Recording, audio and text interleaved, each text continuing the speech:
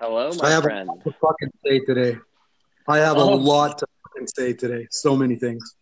oh, he's ready. He's ready. Dalton, welcome.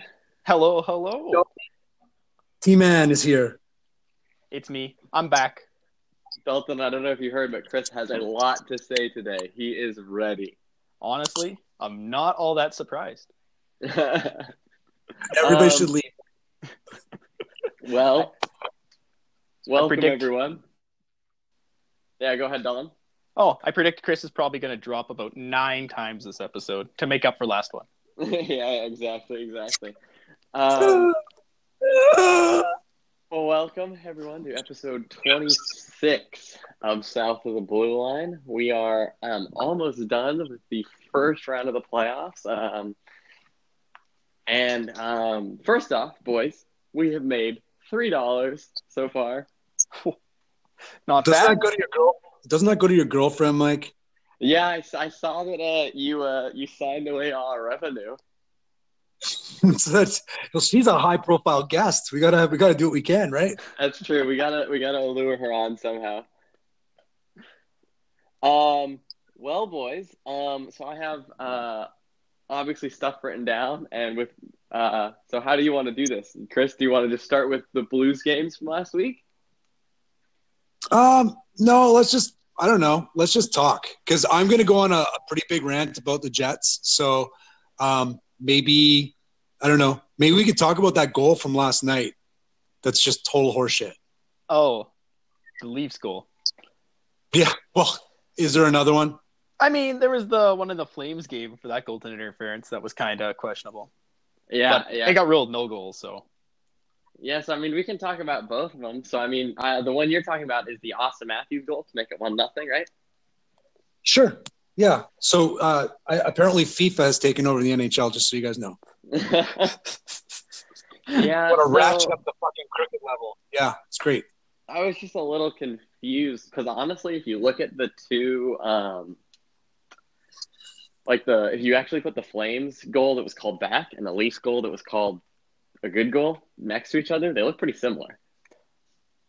Yeah, I think pretty much the only difference is that the Leafs goal was called a goal on the ice, where I don't think the Flames was. Yes, I think that is the main difference, and what the NHL release said was the difference. It was called a goal on the ice, and the other one was not. Yeah, which is also straight up garbage. Because how is that Leafs goal a goal, dude? That's textbook. So you know what they got to do?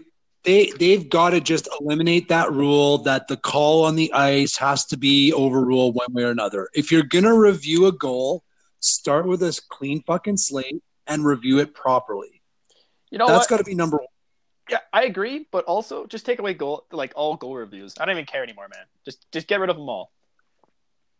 Well, I mean, you know what, Dalton? I agree with you if they're going to continue to get them fucking wrong all the time.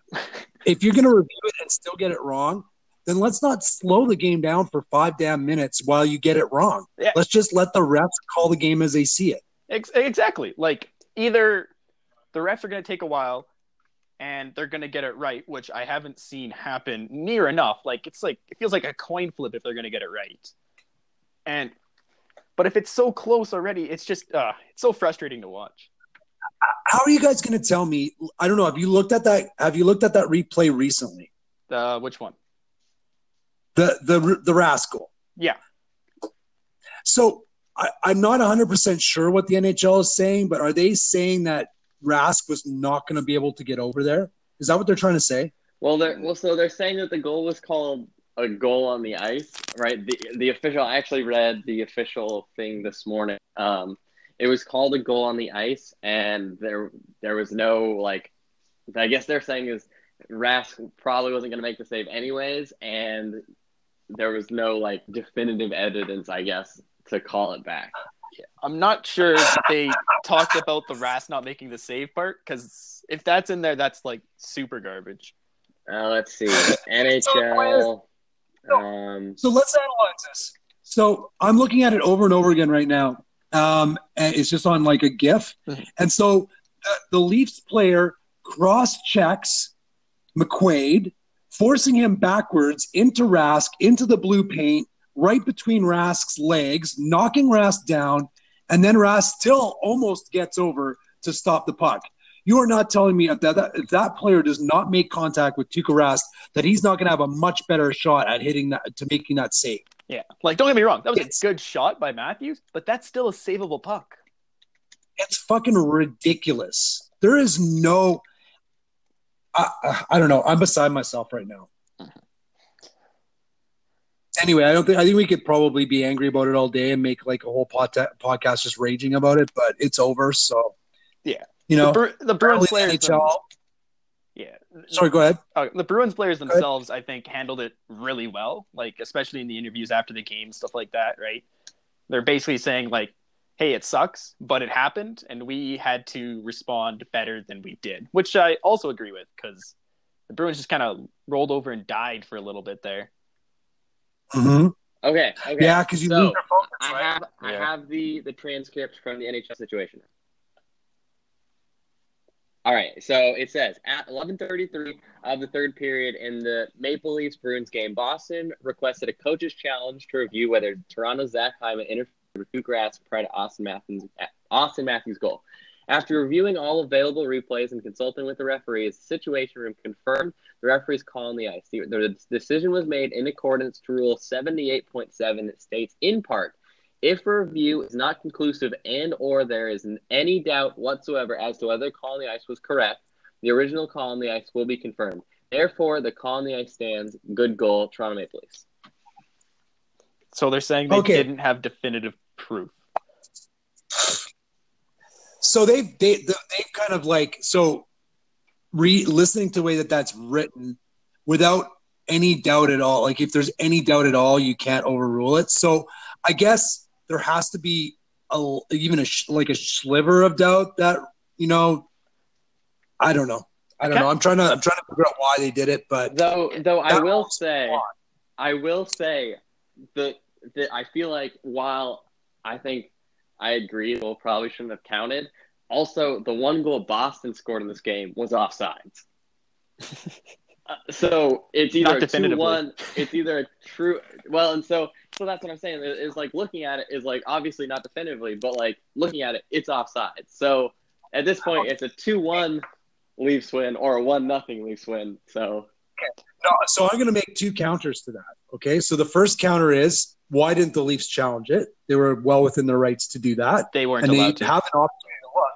Why were they not allowed to? Because in the last minute, or maybe it's two, the Situation Room in Toronto is the only one that's allowed to review goals. Yes, in playoffs. So how did they miss that one? No, they checked, but they couldn't get a camera angle that showed that he was offside. Are you fucking kidding me? Also, it was one of those plays where it was like it was offside, but like, come on, dude. Yeah, I mean, listen, I hate the offside rule. I feel like there should be like some caveats or something like that, especially like because play went on for so much longer after they'd entered the zone already. Yeah, and it was just so barely offside if it was offside. Yeah. Wait, but you had another point, Chris, I think.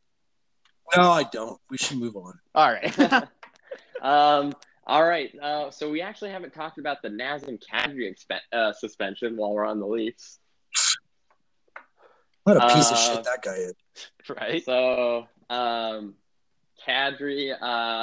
so DeBrusk smashes Marleau into the stanchion. Kadri retaliates, hits him in the head, and he is suspended for not a set amount of games, but the duration of the series. Which I kind of think, I think they got it right. So first off, bad hit. Bad hit. And I actually have a stat here. Since 2010, there are 5 people that have the most suspensions, not amount of games, amount of time suspended. 2 people are tied for first since 2010. Can you guess who those 2 people are? Is it Nazem Kadri? Yes. And John Carlson? John Carlson? Not John Carlson. Is it Tom Wilson? Here, it is not Tom Wilson. Tom Wilson is is third on this list with 3. Here, I'll give you a hint. Former Oiler. Duck. Is it Cogs? It's not Cogs. Can't be Cogs. It is Raffi Torres. Oh, that makes so much more sense. That makes sense. Yeah, Kadri and Raffi Torres are tied at 5 suspensions since 2010. God, I forgot that Plug even. He got suspended for like 20 games last season or something like that, right? Torres got suspended near the end of his career for 41. Oh, probably deserved. Yeah, I mean, he was really good in the 2016 or the 2006 playoffs, though. Yeah. He was so good. He's just destroying people. Yeah, that was a hell of a team. But I don't want to talk about it. It'll hurt my heart. So, I mean, CAD suspension. I mean, so they give him duration of the series, basically telling him you're not allowed to play against Boston. That's basically what they're saying. And he gets minimum of 3, maximum of 5. So, I mean, are we happy with that? No. Kinda. If he was not a repeat offender, I think that play in of itself for a first-time offender, that would be an appropriate suspension. But considering Kadri has shown that he does this shit all the time, no, absolutely not. It should have been. You have to think this is the second year in a row against Boston in the first round that Kadri has hit someone and been suspended. Mm-hmm. He should be suspended for the balance of the playoffs. That's an appropriate suspension. I don't know if I'd go quite that far. Why? Do you think that behavior is acceptable? Would you ever do something like that to another hockey player? I mean, really? Are you being realistic here? You're not that kind of player, are you? Not most of the time.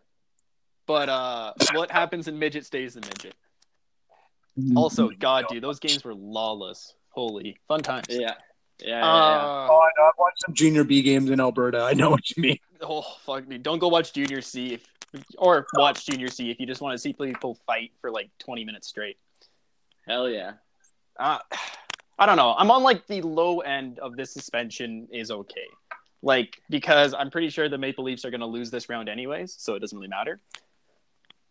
But it just kind of, it feels like it should, the 3 games that it could have been feels way too low. The 5 seems a little bit closer to okay. But I'm probably leaning to more like a 6, a 7 game suspension for this. Yeah, I mean, we know the NHL values playoff games more than regular season games. For a good reason. Right. And I think, well, yeah, for sure. I mean, it's right. I mean, playoff games are a lot more important than regular season games. So I think that they are trying to, they handed it where the maximum was 5, and I think they kind of were banking on Toronto and Boston going 7 again anyways. So he gets the 5, and then they don't want to, I guess, handicap people going into their next playoff round. So they wanted it to be like a clean slate almost. Oh, so you're thinking this was less of a hockey decision, more of a kind of a business decision? I think so. I think they're like, we have to give him 5. It'll probably go 5 anyways. So they hit him with the 5. They hit him with the 5 game, and then next round starts over, and Kadri already has like the listen. You do something like this, like you'll be out. I think right if he goes into the second round and then does let's say the Leafs win and Kadri game 3 against Columbus clocks Duchesne or something like that, bad hit, dirty hit, he's out for the whole playoffs. I think they just kick him out at that point. But I think this one is like they don't want to handicap a team going into the next round. I think you're way overthinking this, Mike. I think that so by that logic, if I'm playing for the Winnipeg Jets and I'm playing the Edmonton Oilers and it's like game 7 and we're up like 6-3, we're going to knock the Oilers over. So I'm just going to skate into the corner and cross-check McDavid in the neck and break my stick on his neck. Because, hey, suspend me until the next round. It's stupid. Yeah. The suspension should be considering what the infraction is and the person's history, and that should be it. There should not be other variables put into it. I don't think. That's my personal opinion. But anyway. Well, I agree. I don't think there should be other variables, but I feel like that's how it was probably maybe put into effect. I think there's honestly, I think there's just a lot of politics in the NHL, and I think that they really need to find a way.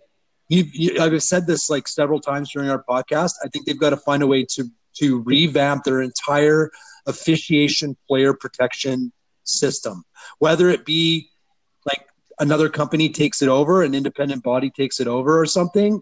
It's just too flawed the way it is now. Referees are so variable within games, within like parts of the season, within seasons. The player safety rulings are different. Like they're so different, and it just opens up. On Twitter, I've seen some suggestions for someone like Sean Avery to take over George Parros' job. My God, if that man even does anything, that'd be garbage. Are you kidding me? You don't think that'd be good? I think because he was a rat. I think that'd be perfect. I think he can look at a hit and be like, I know exactly what you're trying to do there. He was calling for Matthews to 1v1 DeBrusque at center ice in order for the Leafs to win the series. Perfect. It's like, no, I think it needs to change, but I think it almost needs to be at a more fundamental level for the referees. Like, it's got to be more cut and dry. Yeah. There's got to be less gray area. I think it needs to be less variability, and I think how you do that is you actually increase the amount of referees on the ice. Because right now, well, I think it was long because you're having a greater sample size, right? Because all of a sudden you go from 2 to 4, you have 4 eyes on something. All of a sudden, it's less variability across the referees. So you should, in theory, have a more consistent game called. I don't know. I feel like at that point you're cluttering it up. I just feel like you should, like playoffs or not, you should call the rules the way they're supposed to be called. I feel like refs maybe take too much time. They don't want to be right. They want everything to be fair, right? If I'm going to make 3 calls on this team, I'm going to make 3 calls on the other team, sort of thing.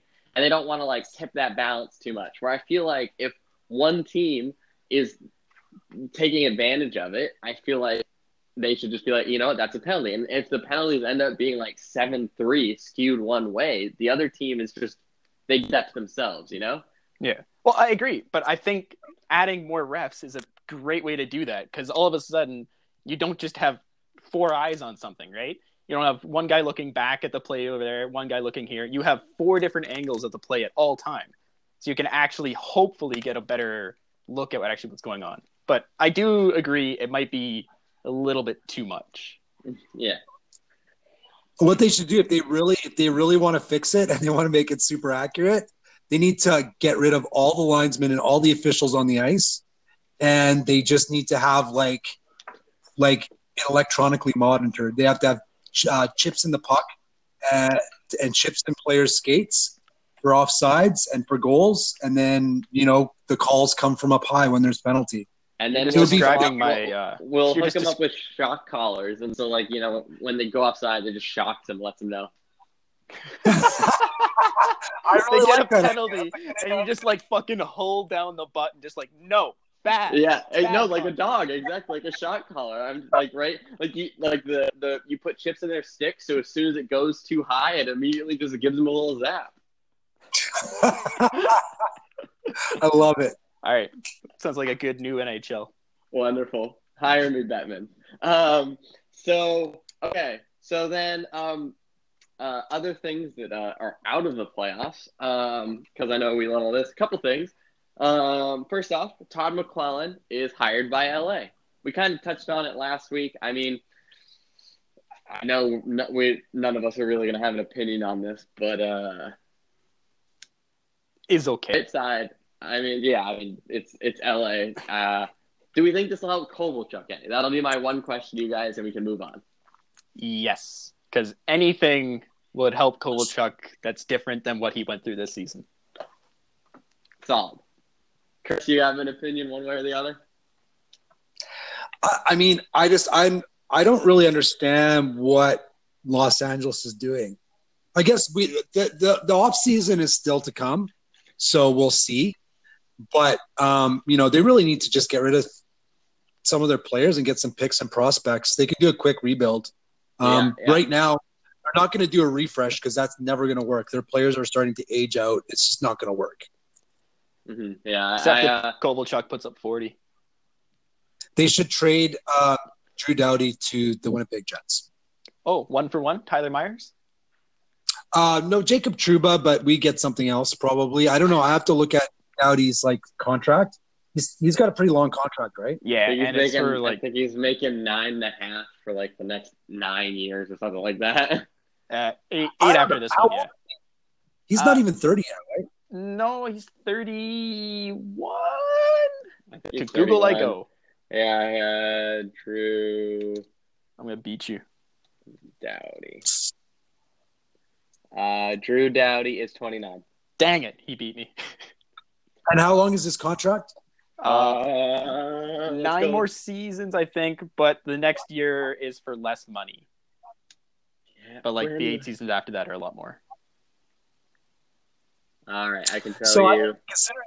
Considering he's 29, I would do that trade. Would you guys? Oh my goodness. Okay, I got Drew Doughty. Drew Doughty's 29. He's making $7 million this year. Next season, the 2019-20 season, his cap hit goes up to 11. Yeah. He also until 24-25, no move clause. Yeah, and he has a no move clause right now. Yeah. Fine. No move. Yeah. That's fine. I mean, do you think Drew Doughty's going to want to stick? I mean, unless he really likes LA, which why wouldn't you? But if you know your team's going to be shit for 5 years, he's such a competitor. I could see that bugging him. Well, I think that's probably the reason that LA hasn't tried to rebuild yet. Is they got their stud number 1 defenseman, so you might as well try. They got an amazing first line center too. Yeah. Although he's starting to get old. Well, and their goalie too. I mean, quick in net. He's more questionable, I think, just because I don't. His groin's done, dude. Yeah, every time he goes post to post, I feel like the entire Staples Center just cringes. Yeah, but so the question again remains: if you're the Winnipeg Jets, Jacob Trouba is one, so he's still an RFA, but he's 1 year away from becoming a UFA after next season. He doesn't want to be in Winnipeg, so if you're the Winnipeg Jets and the Los Angeles Kings say 1-for-1 Trouba for Doughty and Doughty approves, do you do that trade? I think to do that, you're losing because that's a lot of cap space to open up. I mean, Trouba's cap hit isn't even half of Doughty's next year. I feel like this is kind of a lose-lose. I don't know, guys, because I think so. What I would do. So obviously, Matthew Perreault comes off the books, so he's $3 million. You wouldn't resign Tyler Myers because that was the main concern about keeping him, is if Trouba goes and we don't have a replacement. So I think if you lose Trouba and Myers, I feel like you definitely obviously have a chance to bring in Doughty and then hopes Sami Niku takes the step and slots in. Right, and so Myers, Trouba, and Perreault make up for that cap hit, and Perreault's dead weight as he can. All he does is take stupid penalties. So thank God he's going to be gone. I don't know. I would do it. I'd pull the trigger. It's a lot, and then you have to consider obviously Kyle Connor's going to get a big raise. Line A is going to get a big raise. Little, you have to just consider whether you're going to keep him or not. We probably couldn't, but I'd do it. I think it would cripple the Jets a little bit too much. And I don't know if Doughty's game will survive him getting old. I'm kind of 50-50 whether he can be one of those ageless wonders or not. Yeah, I feel like Drew Doughty is slowly dipping towards the Duncan Keith boat. Yeah, but I do think Doughty uses his mind more than he uses his skills kind of thing. He's more of he thinks the game a lot better. So maybe that translates. Guys, that last game that the Jets played against LA, I think it was 4 or 5 games left in the season. Doughty seemed determined that he wanted to like make a statement and he wanted the Kings to beat the Jets, and he was amazing. Like, I don't know. I still think no he's got doubt. He's a game breaking defenseman. Like when he wants to be, especially like right now. Like if he wants, he'll turn on and he can definitely take over. Yeah, but it's the question of when he loses that step, is he going to still be that effective? Yeah, I agree. Yeah, good question. Could be a boat anchor of a contract for sure. Yeah, but I think also for the Jets, like realistically, you're going to get at least 4 or 5 good years out of them. And I mean, 4 or 5 good years of Doughty with the forwards that right. You're gonna win a couple cups most likely, right? Yeah. But, I mean, I still think that's not a trade that LA would do. Really? Yeah, I feel like it'd be a lot of cap space that they kind of use for sure, and then they still have a pretty solid defenseman in Trouba. I don't know. I mean, the more I say it out loud, the more I think, Chris, you're starting to convince me a little bit. But the reason I don't think that's a trade LA would do is that I think unless like the one destination Doughty was willing to go would be Winnipeg, and then I'd be like, all right, maybe that's a trade that would happen. But I think if Doughty's willing to waive his no move, then he'll go. If he goes pretty much anywhere, that the trade ask is going to be so high. Like it'll be Trouba, a first, and also Morrissey or some stupid shit like that. I don't know, because I think his contract situation really limits where he can go, right? And who would be interested, even, right? Yeah, I think it does. Could the Edmonton Oilers pull off a trade for Drew Doughty? Probably not, right? Even as much as they want him. Not at all. Well, but this is like the same thing as like the Tavares situation, where if Tavares was interested in coming to your team, you'd move the cap so that you'd be able to take him. Yeah, like if Doughty came out and said, I want to play in Edmonton, then I guess at that point you'd have to really take stock of what you have and make a real consideration of we got to move this because it's Doughty. Yeah, but you guys have a lot of high-paid shit on your team. That's the problem, right? Well, it's okay. I mean, only for the next 7 seasons, so don't worry about it. Yeah. All right, so then Steve Yzerman takes over as the general manager of the Detroit Red Wings. What a cock. Sadly, he's not coming to Edmonton. He's a total cock. Dude, I'm so mad. I am looking forward to what he's able to do in Detroit. I think this is the test to see. I mean, he built an amazing team in Tampa, and the trades he did phenomenal. I think it's funny he left when he did, considering what just happened, and we'll get to that for sure, because we need to laugh at other people's pain. Yeah, but whoever the next GM of the Oilers is, do not trade with the Red Wings. Never do it, not even once. You're gonna lose. Yeah, I mean, obviously we'll see, but I feel like this is if he can bring the Detroit back, this will be like his piece de resistance. I hope he's successful. Yeah, it'll be awesome to watch. I hate him at the same time. There's a little bit of conflicting emotions going on. Yeah. And then my last thing outside of the playoffs is actually still playoffs related, sort of. The Condors, the AHL team, the Edmonton Oilers, are in the AHL playoffs, round 1. They actually won. So first off, I think they've only made the playoffs once or something like that. And this was their first playoff win ever. Before they were in the ECHL, right? Because that's how it was set up, so it was a little weird. So, I mean, shout out to the Condors for being a hell of a team this season. Yeah, shout out to William Olegason. He had an absolute snipe last night. Yeah. And Bush just got sent down. I don't know if he'll see much action, but he is on the team. I think he played last night, but I'm not sure. Yeah. You guys realize how pathetic you sound, right? Dude, AHL playoffs matter, I swear. I'm sorry. I love you guys, but come on. All right. So we'll save the Jets for last. So first off, I guess we'll start with the best, like the juiciest topic. Columbus, Tampa, sweet. I told you guys. Good God. Good gravy.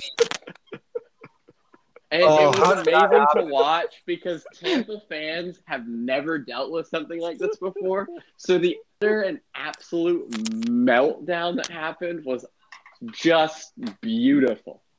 Oh, did you see how the Lightning actually apologized to their fans on Twitter? Was it Twitter? Yeah, they came out on Twitter and they were like, "We understand your pain, and we don't have any words that will make it feel better. And this wasn't the ending we wanted, nor the one we dreamed of. And we thank you for the support. We'll see you next year." Maybe. Fuck you. You know, the great thing is that I went to hockey last night, and there was 18 guys and 2 goalies. What? The week before, there was like 6 guys. So I'm very happy. No one's watching playoffs anymore. Good shit. That's right. Good shit. What happened here? Like, this was, I mean, I don't know. I mean, I think we can call it. This is probably one of the biggest upsets in the last 10 years. Maybe all time. I don't know about all time. There were some, young college kids that went and played against the Soviet Union way back when. Yeah, but that was rigged from the start, dude. Fucking Jesus. But I mean, this one's just systematic destruction. Yeah. What can you say, right? It's like a superpower team losing to the underdogs. You never think it's going to happen until underdogs that like aren't even like a tight-knit group. Like, it's literally a team of mercenaries. Yeah. I mean, I just think, Go ahead, Chris. Go ahead.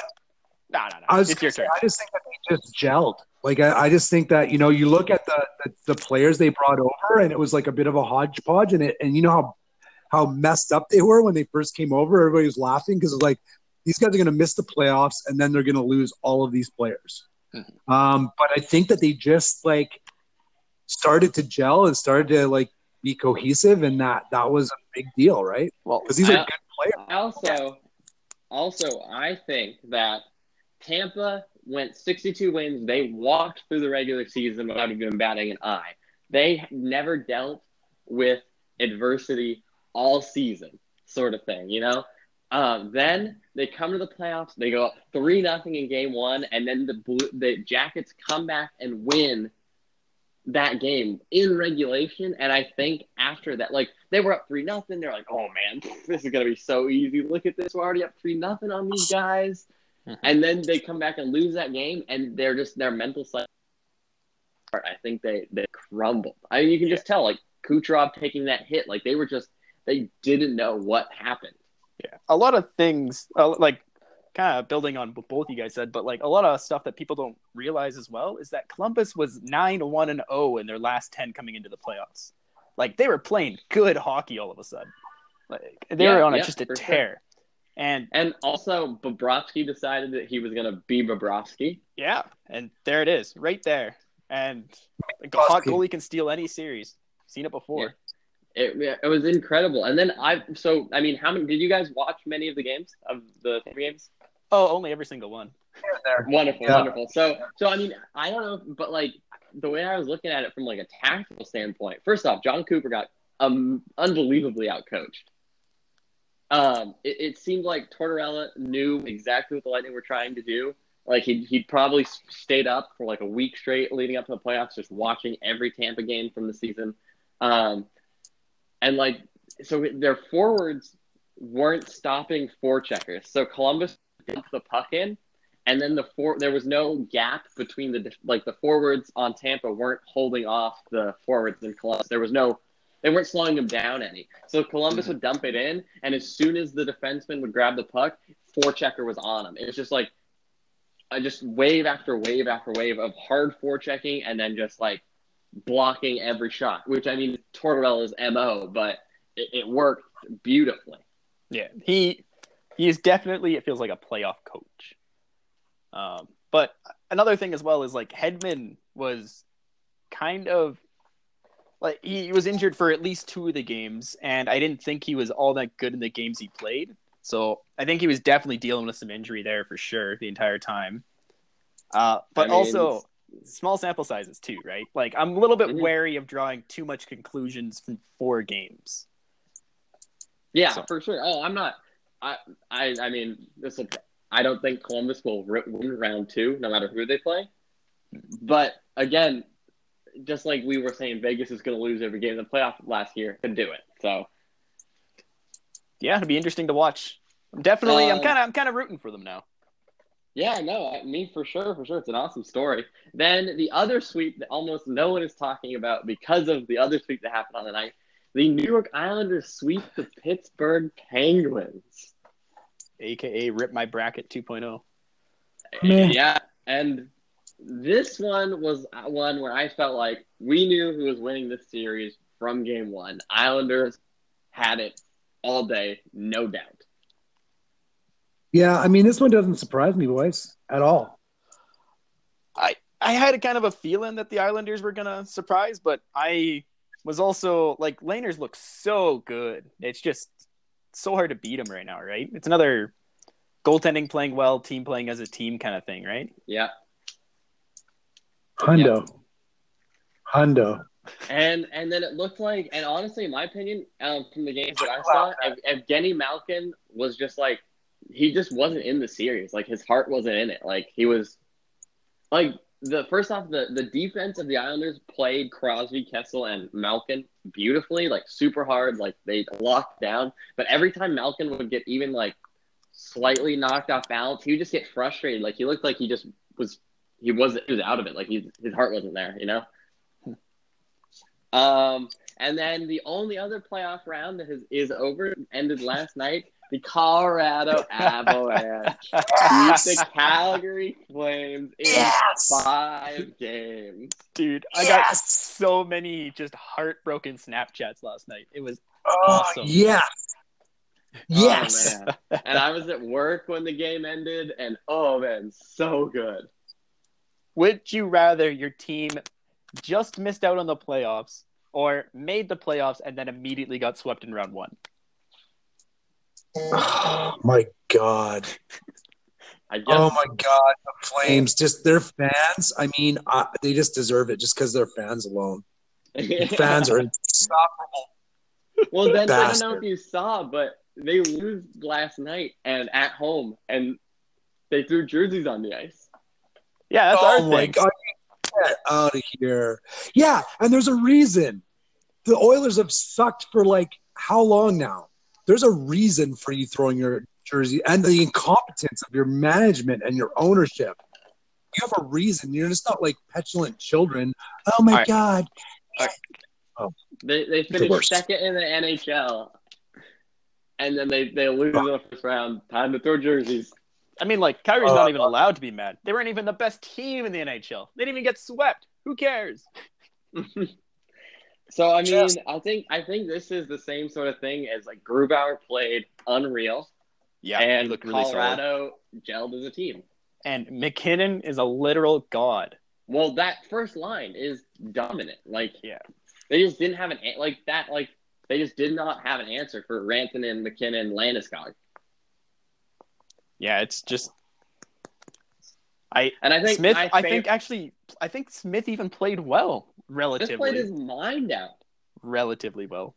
So I actually saw a few stats. Colorado had so going into this game, the Flames in the regular season allowed the fewest shots on net per game, like they were the most sound cohesively. And in game 2 and 3, Colorado had over 50 shots in each game. And Calgary's penalty kill was just awful the entire time as well. Well, is that Calgary's penalty kill being bad or the Avs being unstoppable on the power play? I think it's Calgary's penalty kill failing to change. Because, like, they were getting killed because, like, they have such a passive system, right? They just sit in their little triangle. Box. Yeah, almost a box, a little triangle with one guy high kind of thing. Yeah. And they just sat there in this little box. And the thing is, Colorado's power play, the way it's set up with the 2 one-timers with McKinnon and Rantanen on either side, like, it's set up to just bomb it on. So, like, you can't play passive against that. Because they'll just have it up at the point with Tyson Barrie, and Tyson Barrie will be like, McKinnon, you want a one-timer? Or Rantanen, you want a one-timer? And that's what happened over and over and over again. And Calgary just didn't stop it. Yeah. So I think my favorite part of last night, though, was watching Johnny Gaudreau having 3 breakaways, one of them being a penalty shot, and him not scoring on any of them. Oh, I feel a little bit bad for Johnny Gaudreau. Nope, not even a sliver. Don't feel bad for him. Don't you dare. Every time something isn't called his way, he looks like he's about to cry. Yo. The worst. He's the worst. He just should feel lucky that he has not been like lit up by somebody yet. He's too fast. Yeah. I would love Dustin Byfuglien to catch a hold of him just once. Yeah. He would launch him into space, is what would happen. Won't happen this playoff series. Or this playoffs, I guess. Yeah. Maybe next year. Okay, so then quickly before we get to the Jets, the last couple, just a little recap of where the playoffs are at right now. Toronto is leading Boston 3-2. I think they play tonight for a chance to Toronto to move on. Though I think we all know Boston's going to win this, and it's going to be a Game 7 in Boston because, of course, and that'll be awesome. Let's see here. Washington Capitals and Carolina tied 2-2. I'm a bit surprised. Yeah, I didn't think Carolina would be doing this well. No, I think, as we've said, I mean, first off, Mrazek is playing out of his mind, and the team's playing well. Oh, though I will say, I want to know your guys, especially Chris, your opinion on the Ovechkin-Svechnikov fight. Oh, my God. Knock the guy out. Holy Because shit. Twitter was not happy. Twitter was like, why is there fighting? And then, first off, they were like, we don't need fighting in the game. And then there were the people that were like, oh, Ovechkin, what a piece of shit. Because Ovechkin's like, what? He's like 31, 32? Yep. And he just punched the lights out of a 19-year-old? He also weighs 235 pounds and is 6'3". He's not a small dude. Svechnikov is not that. So, obviously, so what do you guys think? Do you want to take it first, Chris, or you want me to do it? I just asked, so Svechnikov, willingly fought him, right? Oh, yeah. Yeah, he asked for it. Too bad, so sad. Yep. That's about how I feel. Seriously. I'm sorry. You're gonna fight somebody? What happens to you is what happens to you. Talk shit, get hit. Yeah, yes, for sure. Just like Shen punching Byfuglien in the back of his head when he wasn't even looking at him. Byfuglien turned around, just body slammed him, and he's lucky the ref got in the way because Shen would be dead right now. They'd be planning his funeral. Yeah. Yeah, literally. I think this just comes down to Svechnikov was a rookie. I don't know what he was thinking. Is this his first NHL fight too? Yeah. His last one, I'm sure. Yeah, probably, man. There is a lot of guys that go after. Svechnikov isn't playing tonight either. He's missed the last 2 games. Dude, I'm not surprised. He got knocked out. Yeah. Hello. He was out before he hit the ice. I know. Fuck, dude. Oh my God. Look, I think people can debate whether fighting should be in the NHL or not. I don't know. I think of the very few things the NHL has gotten right, and it's minuscule the amount of things they've gotten right. One of the things they have is they've managed to eliminate fighting by appointment, which I'm so glad for because it's the stupidest shit I've ever seen. Well, you don't but want they're still you don't allowed want the WWE no. fight card. It's just a waste of time. I don't want to see a boxing match break out in a hockey game. I think if 2 guys are pissed at each other and they're legit hockey players and they want to fight, I think that should always be part of the game. But, so the NHL has managed to keep that, right? If you want to fight, you can still fight. Yeah. But you're not going to have these big fucking idiots like George Peros skating around the ice just looking to fight people. It's stupid. Yeah, I agree. I like the fighting part of hockey, but only if it's an actual real fight. I know. Yeah, that Ovechkin Svechnikov fight, that was fun to watch. It was a good fight. It was a good tilt. Svechnikov actually landed a couple punches. Obviously Svechnikov lost. Obviously, he got knocked out. But first off, I'd like to applaud him for even attempting to fight Ovechkin.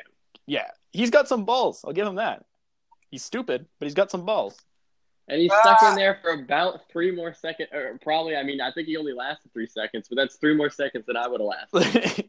Yeah, Ovechkin drops the gloves with me. I'm done, dude. I'm already on the ice. Like he doesn't have to throw a punch. Exactly. He'd flinch, and I'd probably pass out. Yep. So then we have the Stars and the Predators tied 2-2. Though I will say the Stars, as of right now, are in the middle of game 5, and the Stars are at 5-3. Yes. Jesus, dude. So I think this has been interesting. A lot of series that people are like, oh, I think this one's going to be obvious. Tampa, Calgary. I think this one and the Hurricanes as well, where like the kind of the smaller teams are giving the bigger teams a little like some struggle, some like a run for their money. Well, here's the thing. I think with that series, like the Predators are the same as the Jets this year. They basically sputtered their way into the playoffs. Like it was almost between the Jets and the Predators. It was like, I don't want first seed, you take it. No, you take it. The entire like 2019. And like the Blues almost wrested it from both of them being dead last in the NHL at the beginning of 2019. Yeah. And the thing is, like, they almost took the first seed. Like, that's crazy. And the Stars themselves haven't really been lighting the world on fire either. So I kind of feel like this Stars-Pred series is like it's even as it should be right now. 100%. Just like the Blues Jets series should be is just as even as it is, because those teams, like they're on different trajectories. Like the Stars and the Blues had to fight their way into the playoffs. You know, just like you can say that about the Lightning and the Jackets. And the Blue Jackets as well, right? Yeah. The Jackets had to fight their way into that last playoff spot. They were in playoff mode for like weeks. The Blues were like, or I mean, the Lightning were just like waiting and relaxing and just having fun. So I wonder if you're going to start seeing coaches almost treat the last couple games of the season like a tune-up game for the playoffs, where they just go. They should where they just try and like they would employ the tactics like they would if they were facing X team, and then just play the entire 2 games like that. Yeah, totally should. Just like kind of how they do it in like college football, right? You know, like the number 1 ranked school isn't going to play the number 2 ranked school week 1. They're going to go out and go smash up on some college nobody's ever heard of before. Yeah, for sure. I mean, first off, you got to give the guys some confidence, and then second of all, like get people used to the system, like get it as much of like a habit and just like reflex as possible. Yeah, and get into the system, get it into that it's like it's do or die hockey mode already, so that you're not like Tampa and just get caught so flat-footed. Yeah, I agree. I mean, they were napping and they took advantage. Hire me, Edmonton. I'll be your new head coach. And then last series, other than the Blues and the Jets, is the Sharks and Knights. It is 3-2 Golden Knights right now. This has been a fun series, and I feel like not many people are watching it because there's so many other stuff going on, and they're always the late night games, at least over here, because this has been a fun series. It is high scoring. The Sharks and like just I feel like honestly these teams are so evenly matched. And man, does Mark Stone look good as a Golden Knight? And I knew he would, and it's so frustrating. Yeah. Honestly, I'm surprised the San Jose Sharks are doing as well as they are. I kind of thought the Knights were going to stomp them a little bit.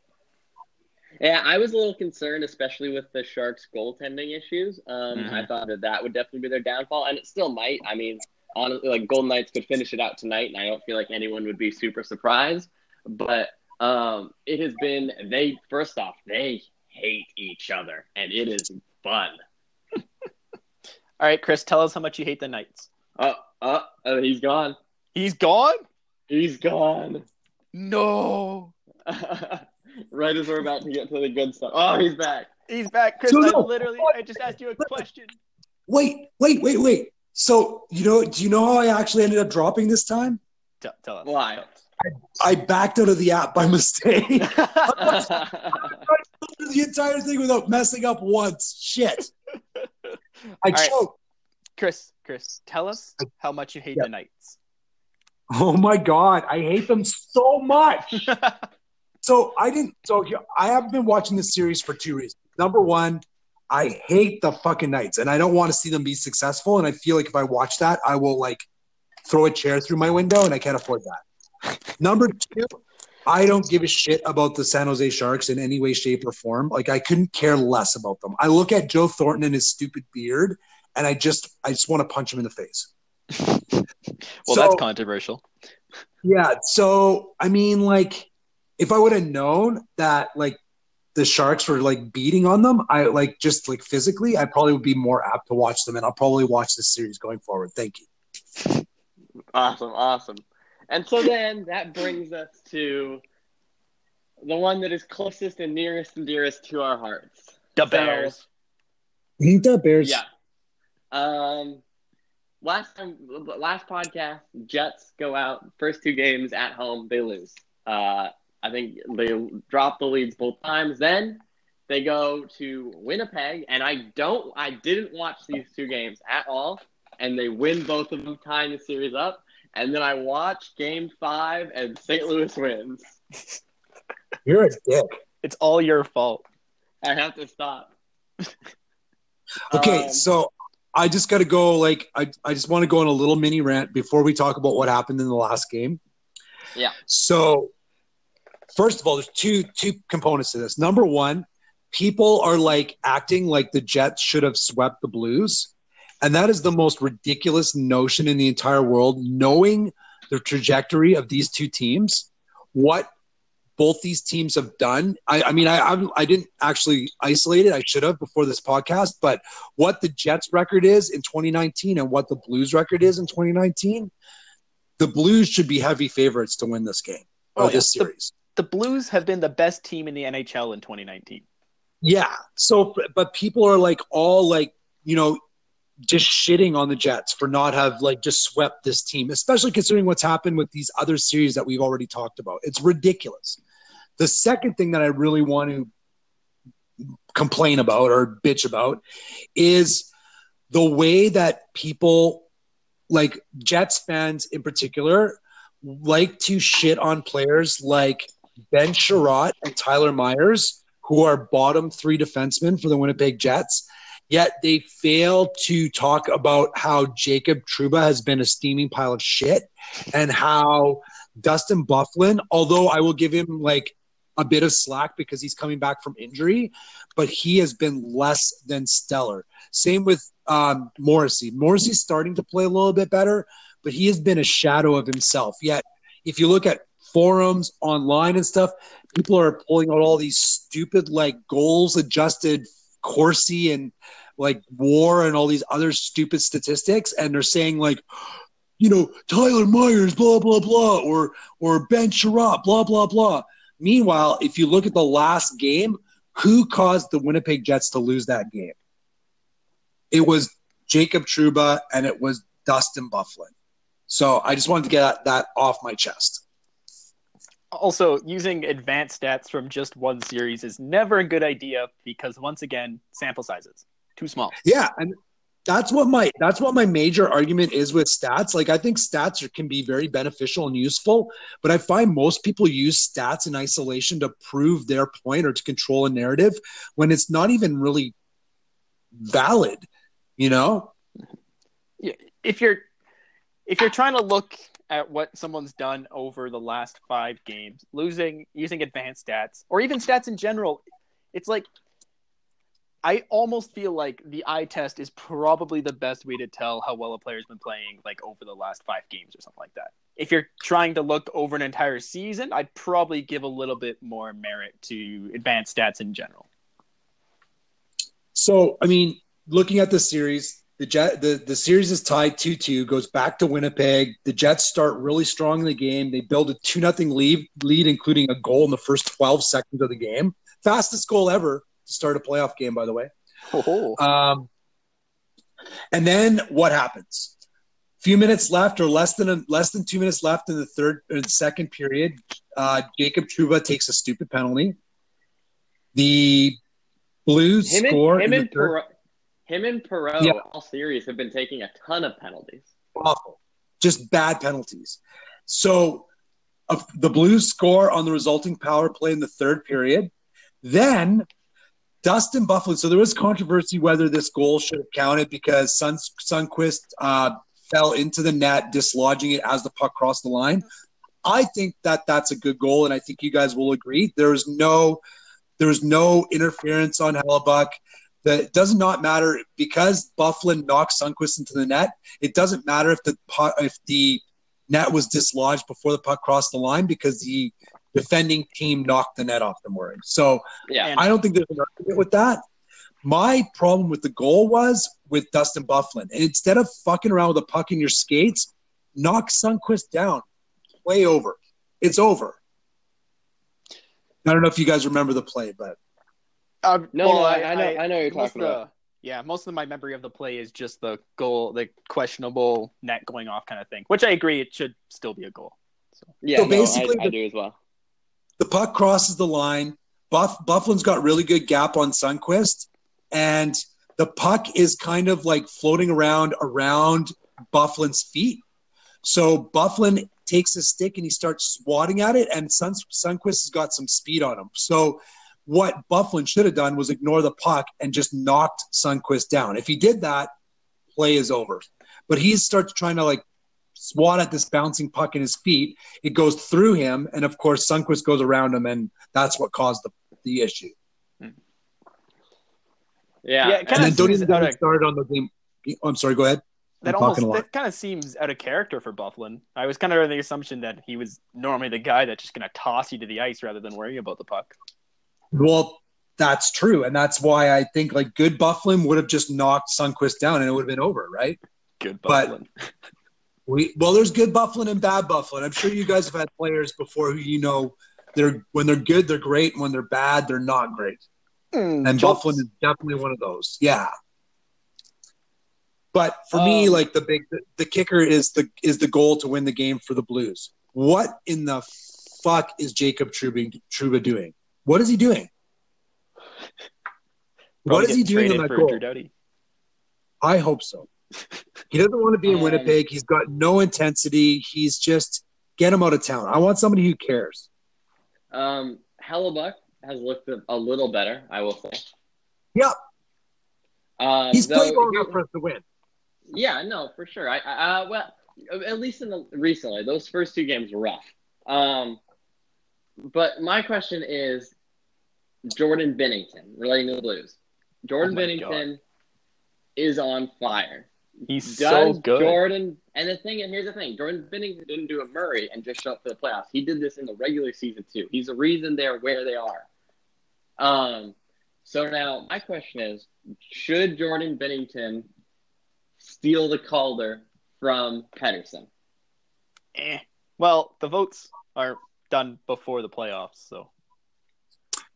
I don't know. I don't think so. I think it's such a small sample size, right? We've seen goalies do this before, right? Like late bloomer goalies come into the NHL. They have this short period where they're just lights out, unconscious, fantastic. And then they just fade away into the sunset and you never hear from them again, right? AKA the Hamburglar. Right. Or John Carey, I think. He played for Minnesota for a while. He was really good. And then he just there's a lot of examples of goaltenders like that. Yeah, whereas Pettersson is a legitimate star in the making player. Yeah, I also don't really like it when 25-year-olds win the Calder. I kind of feel like it takes away from the trophy a little bit. But do you guys remember when Sergei Makarov won it? No, I don't think I was alive. But shut up. I do remember when I'm more when Panarin beat McDavid out. Paraninen. Say his name right, Mike. Paraninen. Yeah, right. Yeah. Paraninen. Well, boys, okay, so Chris, tonight is Game 6, Blues on the line. How are you feeling going into this one? I think the Jets win this one. I feel like a lot of the players are playing better, and I feel like Dustin Byfuglien is probably going to have a much better game because I think he realizes that, he hasn't been great so far. I feel like the Jets are going to win tonight. All right. So what you're saying is I should watch the whole game because they're going to win. No, I feel like you should stay far away from any television broadcast of any sort. Well, Okay. Chris, I haven't watched I've watched parts of the games, so I'll watch tonight's games in entirety, so I'll counterbalance out Michael. Or maybe you'll make it even worse. Well, maybe. Either way, it'll be entertaining for me. Oh, you are a bastard. Yeah. You guys got anything else? I think Binnington's my new favorite NHL player. Really? Yeah. You see, I'm just Man. just fucking skate off the ice after they won. Didn't even Oh, care. dude. Didn't even celebrate. God. Dude, all right. So first off, Binnington is ice cold. Do you see the interview where he was like, "Are you nervous?" And he's like, "Do I look nervous?" No. There's your answer. God. But then also shout out to the Winnipeg Jets fans because the last game they had a "You look nervous" chant going, Good shit. and so every time he'd go out to play the puck, they just hear "You look nervous." Did it work? Well, I mean the Blues won, so no. Maybe next time they should start chanting, "You don't look nervous," little reverse psychology on them. Yeah, there you go. Yeah, no, but man, Bennington has made some huge saves. Yeah, I mean that you could say that there was times in the second period in that last game the Jets could have got opened up maybe a 3 or 4 goal lead, which would have made the comeback not possible. But at the end of the day, he let in enough goals for the Jets to win, and they choked in the third period, which has been pretty common for the Winnipeg Jets this year, unfortunately. Yeah, I thought the Jets were the better team for sure, but yeah, I mean, I'm just thinking more of like he's obviously the Jets aren't capitalizing, but he's also making the timely save. I think in game 2 when Scheifele hit that one-timer and he gets over and catches it with his toes, full splits or in the last minute, and that any other goalie right now for the most part that they're going overtime now, and then it's anybody's game again. Mm-hmm. I think he has definitely given the Blues a chance to win every single game he's been in, except for the 6-3 game. Don't worry about that one. We're not talking about that one. It ruins my narrative. I will give Binnington credit for bouncing back from that game, though. That would have shattered a lot of goalies' confidence, but he wasn't shattered, and he was good. He was actually not bad in that game either, even though the Jets scored 6 goals. Yeah, I'm really interested. Here's what I think. Here's how the Jets win. I think someone expendable from the Jets lineup should take a run at him. No, bad. Take him out, and then they have to put Jake Allen in, and it's a for sure win. Bad, Michael. Matthew Perreault, first 5 seconds of the game. I'm interested to see, though, if Binnington can keep this up past this season. Is he going to be that flash in the pan, or is he going to be a mainstay? That's the question, right? I mean, this kid. That's a godsend for St. Louis. This kid was in the ECHL not too long ago. Well, he was. Have you heard the story about that? About how they were gonna. So the Blues were gonna send down Binnington from the AHL to their ECHL team because they had a kind of a glut in goaltending. And then he just straight up told them that if they sent him down, he would refuse to report. So instead, he got to go play for the Providence Bruins, where he put up a .926 save percentage over the rest of the season. Oh, right, because he was shared, right? He was shared with – no, It was the Wolves. It was the Chicago Wolves. Was it? I don't remember. Yeah. But yeah, but you're right. Yeah. Yeah, so which is another story which just kind of made me love him even more. Yeah. So now I have a theory, though. Now, thinking back to that, do you think that A, Binnington has a chip on his shoulder, which has allowed him to play the way he's played, and B, if he comes back next year as the number 1 goalie for the Blues, that chip is gone, and that will change his intensity level and maybe how well he plays?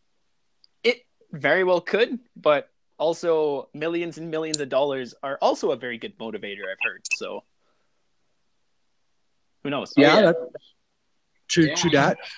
It'll be interesting. I mean, if he does turn out to be what they need, like that is a godsend for St. Louis because going into the season with Chad Johnson, I think, and frickin' Jake Allen. Yeah, they just had no luck in their goaltending over the last, I don't know, 7 seasons. It feels like. Yeah, it's been bad. They have a good team. Yeah. O'Reilly is like, I would love to have that guy on my team. Pietrangelo, Parayko, both excellent players. Yeah, they haven't. Like I out of the West right now, I don't even have a clue who's gonna win. Colorado. Like, they're gonna run into Vegas. I think Vegas matches them so well. Yeah. Well, probably Vegas. Could be St. Louis, I guess. Yeah, it'll be. Listen, it's gonna be. These playoffs have already been so fun. Yeah, they've just proven I know nothing about hockey. What a story if the St. Louis Blues go from being dead last in the NHL at the start of 2019 to being Stanley Cup champions. Can you imagine? Whoever put that bet is going to be a happy camper. Well, I don't know if you guys heard, but some guy dropped like $100,000 on the Columbus to sweep the Lightning before the series started, and he walked out of Game 4 with like 1.2 mil. Oh my God! How the balls, dude. Yeah. Also, he's a moron, but the balls. Well, guys, I mean, if you guys don't have anything else, I think that is it for episode 26. This will be interesting. This time next week, the Jets will either be in round 2 or not. Who is your guys' favorite player who ever wore the number 26? Dalton, how about you kick us off since you have it? Oh, my favorite is Martin St. Louis. Didn't you do that one last week? What, 26? No. Last week was 25. We didn't do this last week. Or like any of the weeks before that, because I forgot. Oh, you're right. You're just adding this in. Allow me to not I'll just talk about how much I love St. Louis. Wow, he was so good, and also he coaches Columbus's power play now, which is really funny for me since they just swept the Lightning. All right. I got my here we go. My favorite number 26 to play for the Oilers, Brandon Manning. Oh! Fuck, dude. Good shit. Best 26 on the Oilers is Todd Marchand, man. Ooh. Yeah. Todd Marchand was a beauty. He was a beauty hockey player. He did everything well. Yeah, what a great hockey player. But Brandon Manning's a way better meme answer, so. Other notable 26s, Eric Cole, Arcabello, and Eero Pakarinen. Arcabello. Yeah, I remember him. Yeah. Also, Eero the Hero. Yeah. All right, Chris, who is your favorite number 26? Well, I would say, there's not a lot of 26s that come to mind right away. But for me, I would have to say just Blake Wheeler just because he is a great player. He's one of the best. I mean, he's such a big man and he just does things so well. But Todd Marchand has got to be a close second for me because that, for me, is one of my favorite times as a hockey fan. Yeah, those were good times. Back when the Oilers were good, sort of, not really. Yeah, it was. Well, you know what? At least, I don't know. I think it's different. They grinded, you know? Yeah, they're a different kind of team, that's for sure. Yeah. That team, I know I always talk about the 2006 Oilers, but that team just, it just all came together at the last minute. They backed themselves into the playoffs, but every player on that team played to their max potential during those playoffs.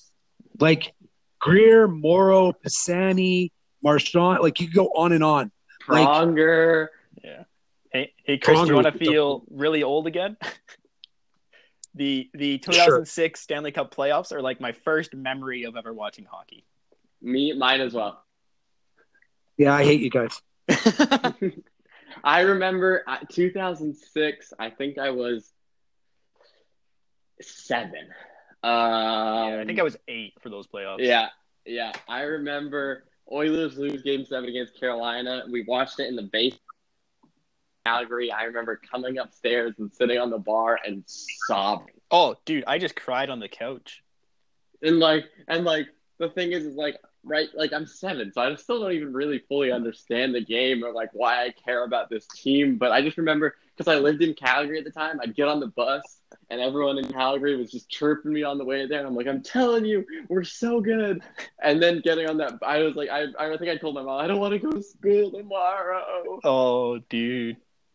Yeah, it was brutal. I don't even think like anybody chirped me over it. Like in Calgary, people were just they thought Edmonton was going to be able to do it. They were just so sad. Oh, they were ruthless on me, man. Or maybe it's because I look so sad. Yeah, they didn't want to. They want to tip you over the edge. Oilers suck. No, they don't. Well, that does it, boys, for episode 26. I look forward to seeing where the playoffs take us. You can follow us on Twitter at Blue Line South, SoundCloud, YouTube, Anchor, Stitcher, Apple Podcasts, Google Podcasts, Spotify, South of the Blue Line Podcast. We are there.